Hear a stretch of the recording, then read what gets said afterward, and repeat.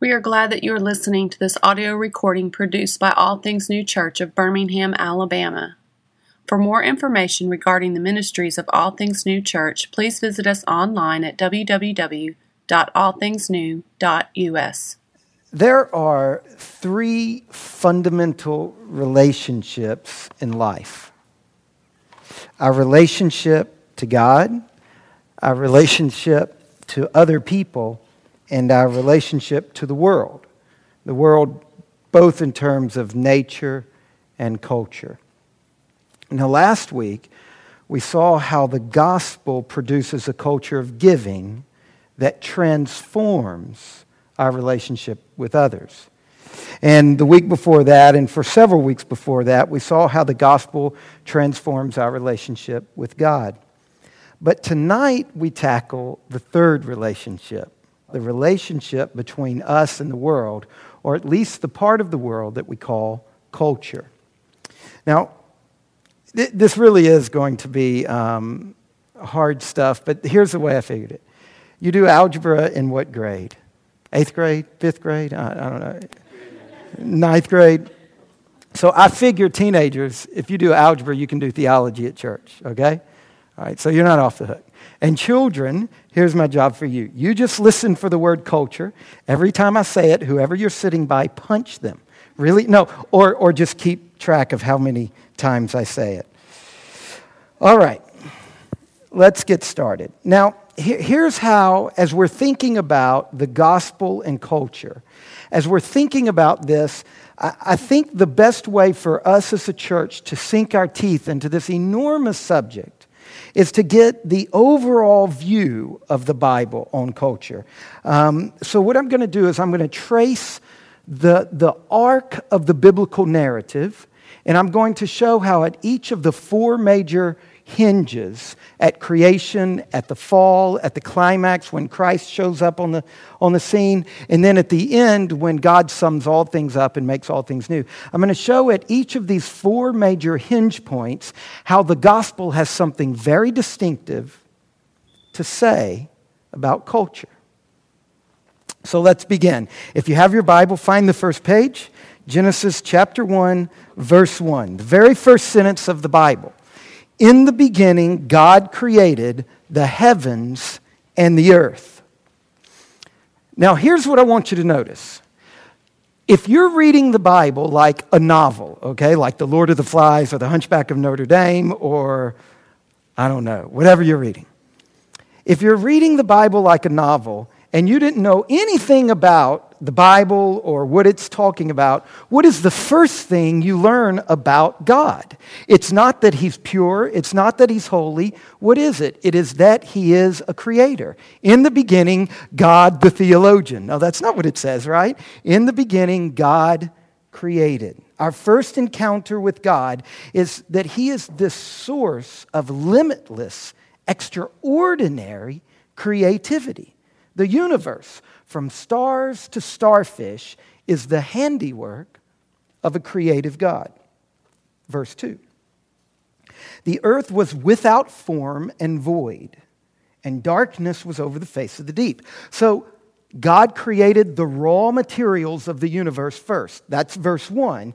And then in verse 2, we're told that all of the stuff God made, He created everything in verse 1, but in verse 2, we're told that it is formless.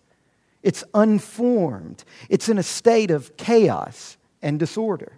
And that brings us to verse 3, where God begins forming and organizing and structuring the stuff that He created in an unformed state in verse 1. So on the first day, God formed day and night out of those raw materials He had already created. And then on the second day, He formed the skies. And on the third day, He formed the continents and the seas.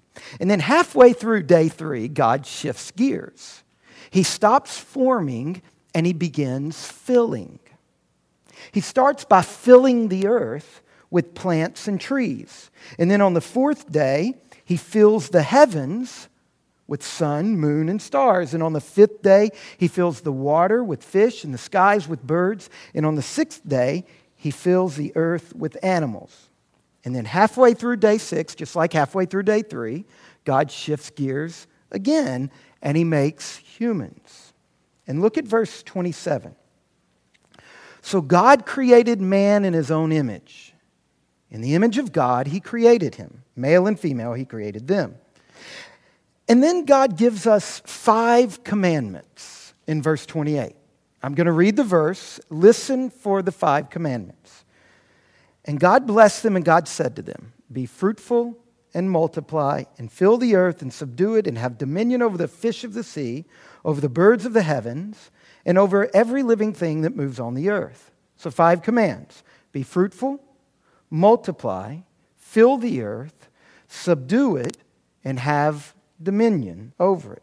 Now, the first 3 commands that God gives to humans, be fruitful, multiply, fill the earth, he gave those exact same commands to the animals back in verse 22.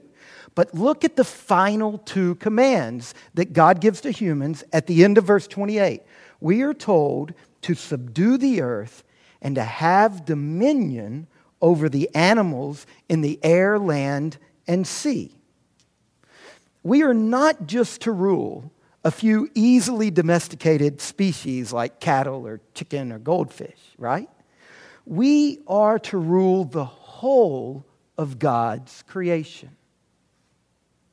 not just our immediate neighborhoods. Now, can you see what's going on here? Because this is huge. You've got to wrap your mind around this in order to take the Bible seriously when it talks about culture. In these couple of verses, between verse 26, 27, and 28, God has handed the baton of creating and ordering over to humans. Remember back in verse 1, he made the raw materials, but verse 2 tells us they were without form. And so in verses 3 through 25, God draws out the potential of those materials by forming and then filling. And then in verse 26, he stops, and the only time in the whole creation narrative, he announces what he's about to do. He clears his throat, he gathers the attention of the cosmos, and he says, I'm going to make a creature in my image to carry on the work I've been doing. So in verse 27, he creates humans, and in verse 28, he creates man and woman, and then he says, tag, you're it. It's your turn. Start creating, start shaping these raw materials that I've given to you. Form it, organize it, pull out of it its potential. Get to work. Now, these words, to subdue and have dominion, they are loaded words.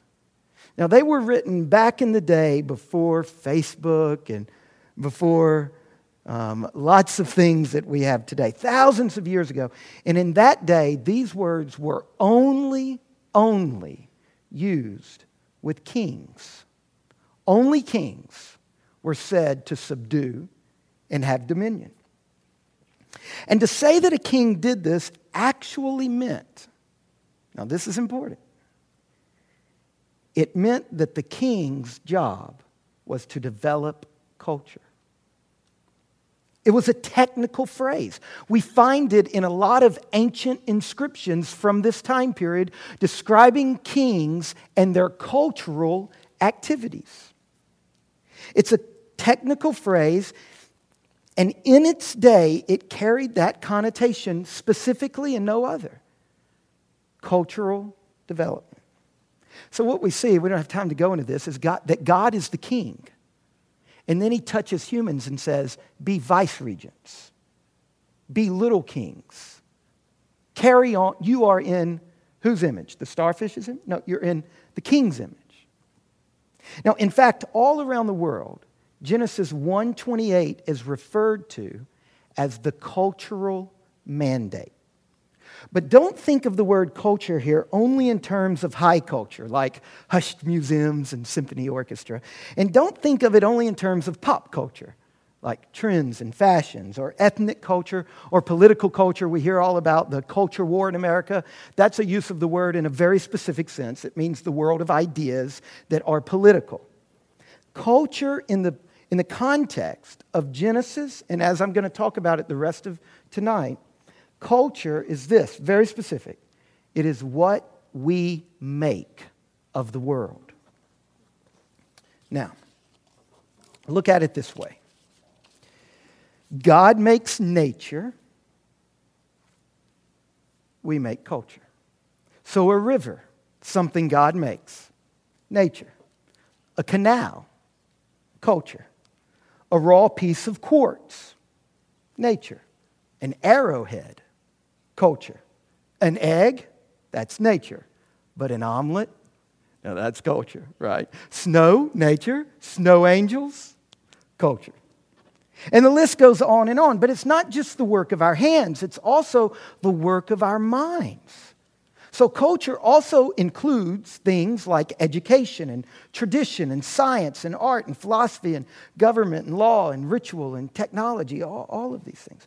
So what I'm saying is this. Culture is the whole of the man-made world. So let's sum up what we see about humans and culture at the first major moment of Scripture, at creation. We see that culture making is our calling. It is the fundamental reason that humans exist, to make something of the world. This is our birthright. It's the privilege and the responsibility that the Bible says God has given to us. We are responsible to exercise our power and abilities to create and cultivate, to form and fill, to develop and to reshape, whether it's sound waves, right? You're reshaping them when you move the bow across the strings of the cello. Our calling is to reshape the world we find before us, to take the world that's given to you and make something of it.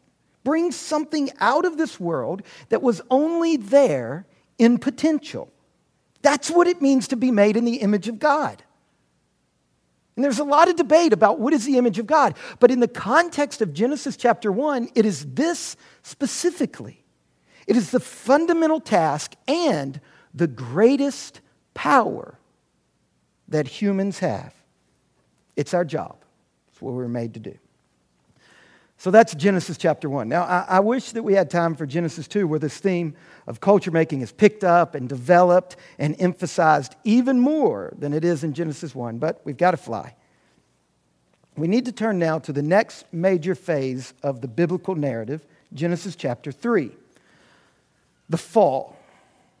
Now, this is where Adam and Eve sin. And what we need to notice is the very first thing that Adam and Eve do after they eat fruit salad. Okay? Verse 7. Then the eyes of both were opened, and they knew that they were naked, and they sewed fig leaves together and made themselves loincloths. The first human act after the first sin is cultural. They make something. They make clothes out of fig leaves. Remember, culture is what we do with the world. The reason this is important is because it is imperative for us to see how deeply culture is embedded in human nature. Even when sin shatters us and alienates us from God, it does not remove either the power or the ability to bear God's image and make something of this world, to imitate His creative work, to pull out of this world its latent potentiality. Now, God came along and said, you need to do better at making clothes than that, right? And He made them leather clothes, which was a great improvement in culture. So, as we continue reading through the Bible and trying to pay attention to what it says about culture, what you'll notice is that in story after story after story, the biblical authors continue to highlight the cultural activity. In chapter 4, verse 2, they domesticate livestock. Anthropology. This is a major cultural achievement, right? Chapter 4 of Genesis is an anthropologist's candy land. In verse 21, they develop musical instruments and they learn how to play them. In verse 22, they forge tools. Now, what I'm trying to show you is that sin did not stop culture making, but it did change the results. Like everything else, Adam and Eve's rebellion against the Creator broke culture. In chapter 4, verse 8, the first murder. And the author of Genesis is very careful to make sure we know that the first murder occurred in a cultivated field. Chapter 9, Noah, a righteous man, plants a vineyard. That is a huge cultural advancement. But he gets drunk off the wine from his vineyard. And he exposes himself to his sons, and that is a shameful and destructive thing in his culture. Now, the low point when it comes to cultural brokenness is Genesis chapter 11. When humans systematically put their most advanced culture-making abilities to work, their skill, their intelligence, their language, their imaginations, all of it, they put it to work in order to shake their fist in the face of God. And this is the story of the Tower of Babel. This is when humanity pridefully and defiantly creates culture in an attempt to take over God's role. Now, what I'm pointing out is this. For all of its moments of beauty and ingenuity, after sin, culture degenerates into Babel, into fist-shaking rejection of the Creator. Since the fall, what we humans make of this world is an incredible mixture of goodness and brokenness. Look at it this way. From fig leaves onward, culture becomes entwined with sin. But notice though, that at the second major moment of the biblical narrative, at the fall, we see very clearly that sin did not remove either the responsibility or the power to subdue and have dominion. And this is so important for a biblical view of culture. Sin did not change our job description. It did not take away the fundamental reason for our existence. Now, our culture making is difficult, and it is fraught with all kinds of dead ends and filled with all kinds of deadly repercussions since sin. But when we look at the biblical story, sin does not remove our job to make culture. Now, we've got to take a massive leap forward in the story to the third major hinge point, the climax of the story, when Christ shows up on the scene. This is lots of good cultural development and lots of bad cultural development later, okay? At the center of Jesus' message is this: the kingdom of God is at hand. That's the first thing out of his mouth in the Gospel of Mark, and in all of the Gospels, it is the heartbeat of what he says. Now, by couching his message in terms of a kingdom, Jesus wasn't simply delivering some sort of news report. Right? Think about the difference between kingdom and four spiritual laws. One is culturally thick, and the other is abstracted out of culture. He's not just giving some sort of news report that you and I can listen to and learn some new information about what's going on in the universe. He's describing a whole new culture. God's culture is at hand. God's kingdom, God's whole way of living. And he was judging all of our cultural dead ends. He was saying all of your kingdoms filled with culture need to give way because God's kingdom is at hand. But you don't go messing with culture. Jesus did. He started messing with who eats with who. That's a major cultural rule. One of my friends said, ultimately, the reason they killed Jesus was because of who he ate with. It leads to his death. And he was literally impaled on the worst that culture can do, the cross. An instrument of torture that represents the absolute dead end of culture. The culmination of the whole awful story that began in Genesis 3, the story of culture gone wrong. But the cross is not the end of the story. It's the turning point. Listen again to the passage that Sandy read to us out of Colossians chapter 1.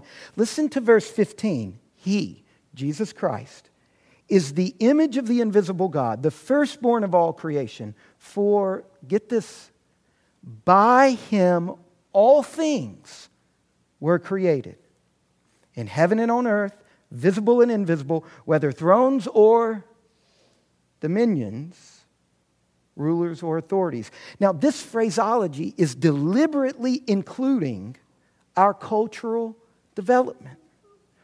All things were created through him and for him. Now drop down to verse 19. For in him all the fullness of God was pleased to dwell, and through him to reconcile to himself everything, all things, whether on earth or in heaven, making peace by the blood of his cross. What we see here at the climax of the biblical narrative is this. In Jesus, God is at work to restore, to reconcile, not to abandon. The kingdom of God is about the transformation of what is broken, not its abdication. What I hope you're beginning to see is that the Bible has a consistent and a distinctive view of culture. Now let's make one more jump, and this time to the end of the story that Alan read to us. Let's look at Revelation chapter 21, the next to last chapter, the next to last page of the Bible. And here we'll see what happens with culture in the life after death. In Revelation 21, we find a city coming down out of heaven from God. So it's a city that God has prepared. And it's an amazing example of expert craftsmanship. In every detail, it's filled with beauty. Just like he did in the beginning, he does in the end. God delights at the beginning of the story and the end of the story in creating and forming and filling and shaping and drawing out of his raw materials all of their latent potentialities. This city, it is the work of a master architect and artist. But, and this is absolutely crucial, God's handiwork is not all that we find in that city. Look carefully at one little preposition that shows up in Revelation chapter 21, verse 23, about halfway through the verse. By its light, the nations will walk, and the kings of the earth will bring their glory. What's the preposition? Into the city that God made. Now, verse 26, here's the preposition again. They, the kings of the earth, the nations, will bring into it the glory and the honor of the nations, but nothing unclean will ever enter it. John is the man who wrote this, and he's riffing off of an ancient vision recorded by the prophet Isaiah. You can read about it another time. It's Isaiah chapter 60. What we need to know is that Isaiah, centuries and centuries before, had a vision given to him by God of the end of history. And he records that vision in his book that we have in our Bible called the Book of Isaiah. And in that vision, there's a city. And it's teeming with cultural goods. There are domesticated animals and ships and precious minerals and jewels and timber. And it's a center of commerce, a place that receives vessels and goods and currency. And John knew this prophecy like the back of his hand. And so when John is writing in Revelation, he is deliberately echoing Isaiah's vision of this city being filled with the glory of the nations. And so when he says that the kings will bring their glory into it, and the nations will bring their glory into it, he is making a specific reference to cultural artifacts. The glory of a nation, what is it? Well, in terms of John riffing Isaiah 60, the glory of a nation is simply its greatest and most distinctive cultural achievements. In Isaiah's vision, it's the camels of desert merchants, the carefully cultivated timber of Lebanon, the large and sturdy ships of Tarshish. Now, this is really quite astounding, isn't it? The great and distinctive cultural goods, whether they are physical, made of the hand, or made of the mind. These things that we humans produce with our hands and our minds, get this, they are the furniture of the new heavens and the new earth.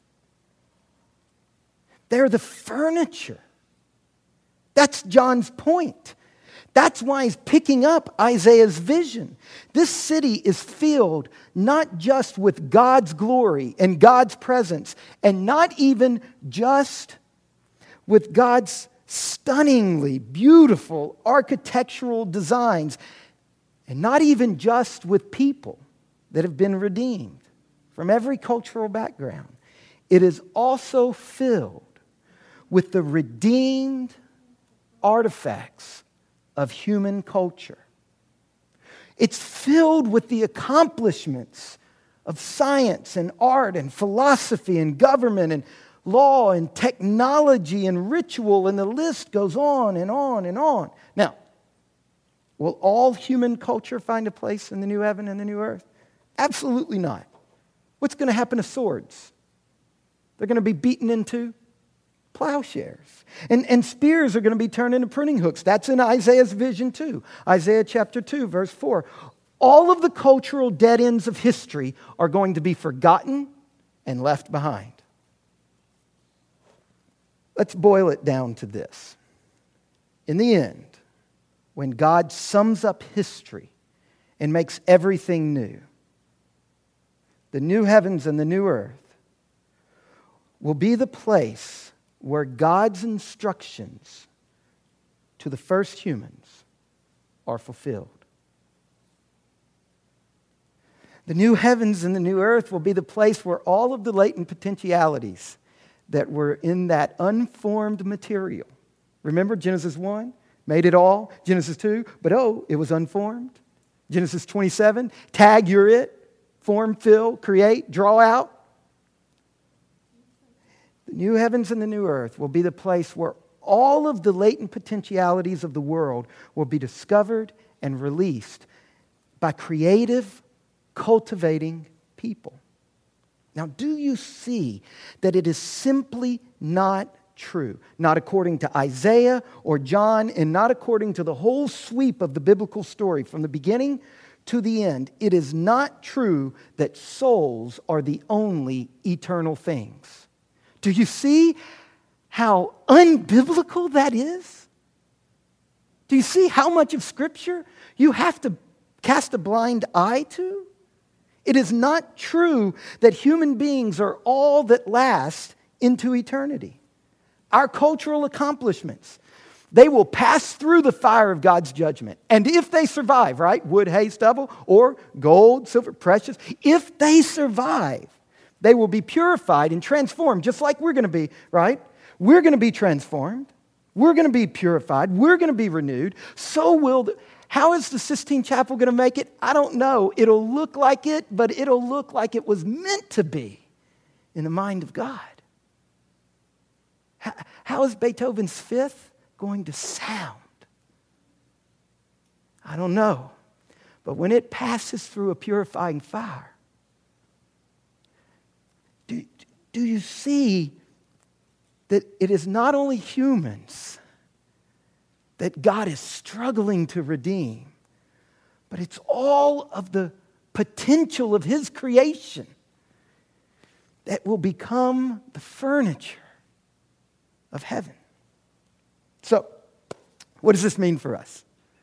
What does it mean for Havilah, or for Haley, or for Robert, or Chris?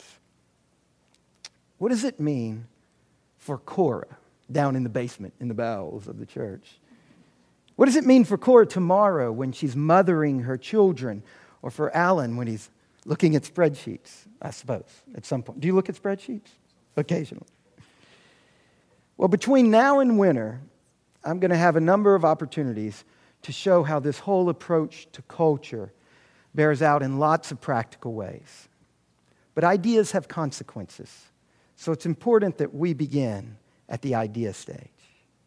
And that's where we've spent tonight. But let me wrap it all up by touching on just one way that the biblical view of culture can affect you when you wake up tomorrow. Once we see that culture making is our God-given job as His image bearers in His creation, then we can understand that our job, whatever your job is, whatever you're getting paid or not paid to do, that your job is a holy duty. Think about it this way. Remember the passage that Sandy read. All things were created through Him and for Him. Do you believe it or not? If you believe that, and if you commit to living in the light of that truth, the absolute sovereignty of God over every square inch of this universe, then you are committing yourself to a belief that your job was created through Christ and for Christ, so long as your job falls within the everything category. If everything that is exists for the sake of God, then it follows that your job is a holy duty. Two practical implications. On the one hand, you should never despise your job. It's a holy duty. Doesn't matter if you picked it or your parents picked it for you. Do you think there's more discontent in our culture where we pick our jobs or in other cultures where they don't? In our culture, your contentment has nothing to do with if you picked it or not. It has to do with your angle of vision. Now that's one hand. On the other hand, what this teaching shows us is that you should not forget whose glory it is you're working for. Your job matters to God. And wherever you stand, whatever you do, whatever your hand or your mind is put to tomorrow, if you're a teenager or a child, you know what your job is? You have a job. Your job is education. And you've got a few weeks of break or a few days of break. Altamont has a much longer break than you other little people. No, I'm joking. If you're a teenager, your vocation is education. That is a holy duty. Or if you're in law or finance or raising children and running a house, whatever it is, when you work at your job, you are constantly standing before the face of God. And you are employed by God in the service of God in His vineyard, in His wide creation. And this is precisely what George Herbert was getting at in the poem we placed on the front of the worship guide. Just look at the first stanza. Teach me, my God and King, in all things Thee to see, and what I do in anything to do it as for Thee. Now, You should read the rest of your poem another time, not now. There are many more ways that the biblical view of our relationship to culture actually impacts our daily life. But this is a good place to start living in the light of Scripture. Begin by praying that prayer that Herbert prayed. Teach me, God, in everything I do, whether I'm cleaning my room or playing tennis or learning a computer video game or working, whatever I'm doing, teach me to see it the way you see it. If you and I can just apply that to our job, our chores, to the mundane activities of human existence, then we can truly embrace a form of service to God that makes, he says later on in the poem, drudgery divine.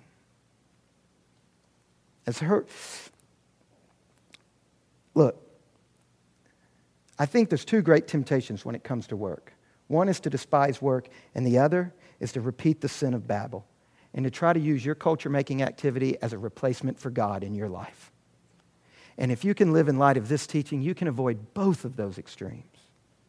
Now, this is the view of culture that causes our church to insist on not only applying the gospel to individuals and to relationships, but we also insist on applying the gospel to culture.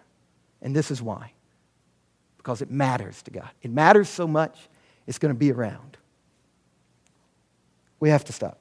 There's so much more for us to learn from Scripture about the power of the gospel to renew culture, but we've covered enough ground. Let me close by saying this. If you despise your work, there's a chance you don't understand the gospel or God's view of culture.